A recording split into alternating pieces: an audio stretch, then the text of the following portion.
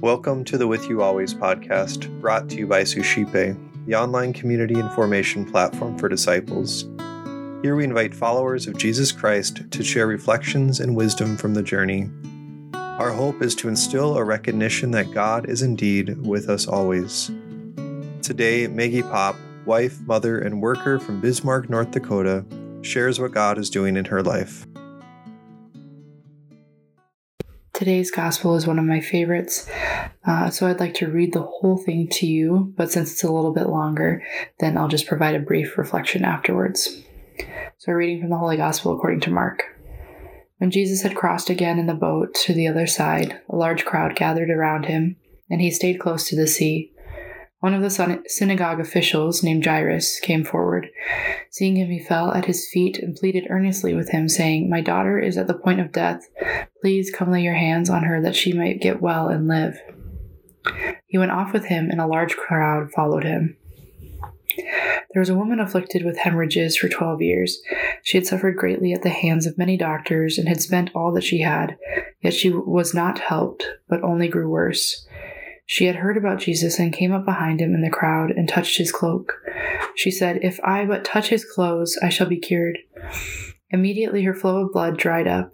She felt in her body that she was healed of her affliction. Jesus, aware at once that power had gone out from him, turned around in the crowd and asked, "Who has touched my clothes?" But his disciples said to him, "You see how the crowd is pressing upon you, and yet you ask, 'Who touched me?'" And he looked around to see who had done it. The woman, realizing what had happened to her, approached in fear and trembling. She fell down before Jesus and told him the whole truth. He said to her, "Daughter, your faith has saved you. Go in peace and be cured of your affliction." While he was still speaking, people from the synagogue official's house arrived and said, "Your daughter has died. Why trouble the teacher any longer?" Disregarding the message that was reported, Jesus said to the synagogue official, "Do not be afraid, just have faith."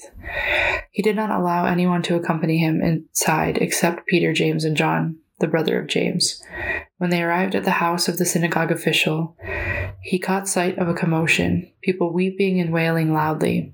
So he went in and said to them, "Why this commotion and weeping? The child is not dead, but asleep." And they ridiculed him. Then he put them all out. He took along the child's father and mother and those who were with him, and entered the room where the child was. He took the child by the hand and said to her, "Talitha cum," which means, "Little girl, I say to you, arise." The girl, a child of 12, arose immediately and walked around. At that they were utterly astounded. He gave strict orders that no one should know this, and said that she should be given something to eat. The Gospel of the Lord. So there's a lot packed into today's Gospel, and some people refer to it as the Mark sandwich, because we have the first part where Jairus is asking Jesus to heal his daughter, and then while they're on their way, in the middle section of this passage, we have when Jesus heals the hemorrhaging woman, and then it closes with Jesus healing Jairus' daughter, so it's kind of like a nice little sandwich.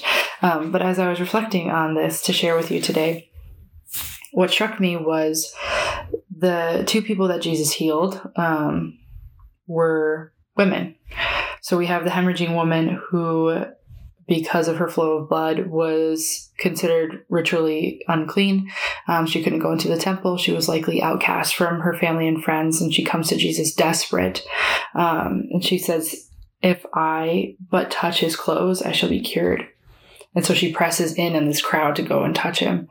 And then we have Jairus' daughter, who's a little girl. And Jesus says to her, "Talitha cum," which means, "Little girl, I say to you, arise."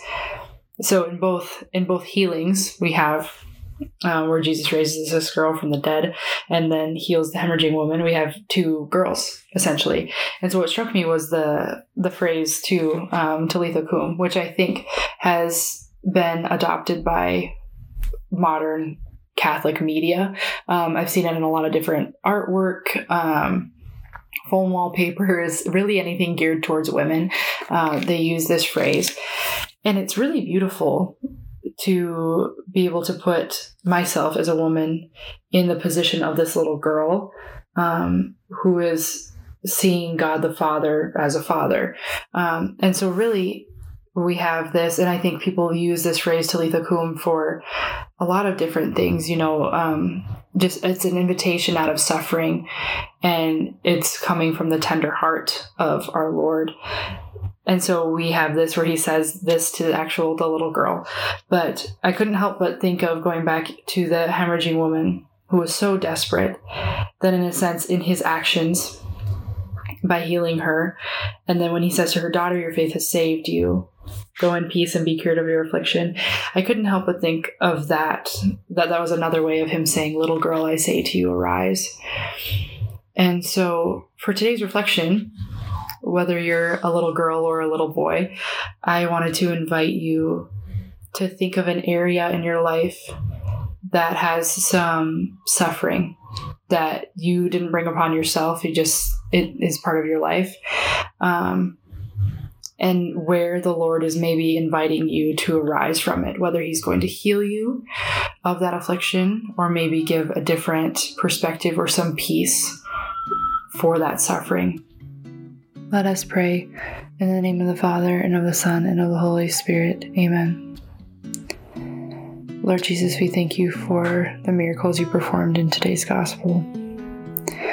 We thank you for the example of faith of the people in the scriptures.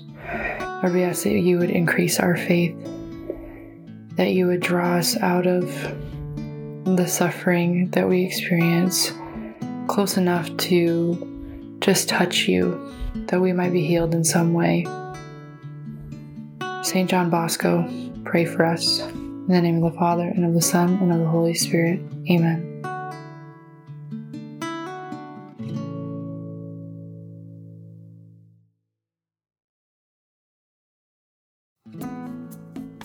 Hi everyone, my name is Eric Gallagher, the founder of Suscipe, the online community information platform for disciples.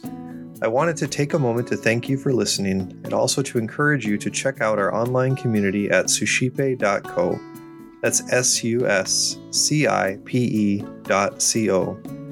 At suscipe.co, we're constantly offering free book studies, self-guided mini retreats, opportunities for family fun, prayer, and more.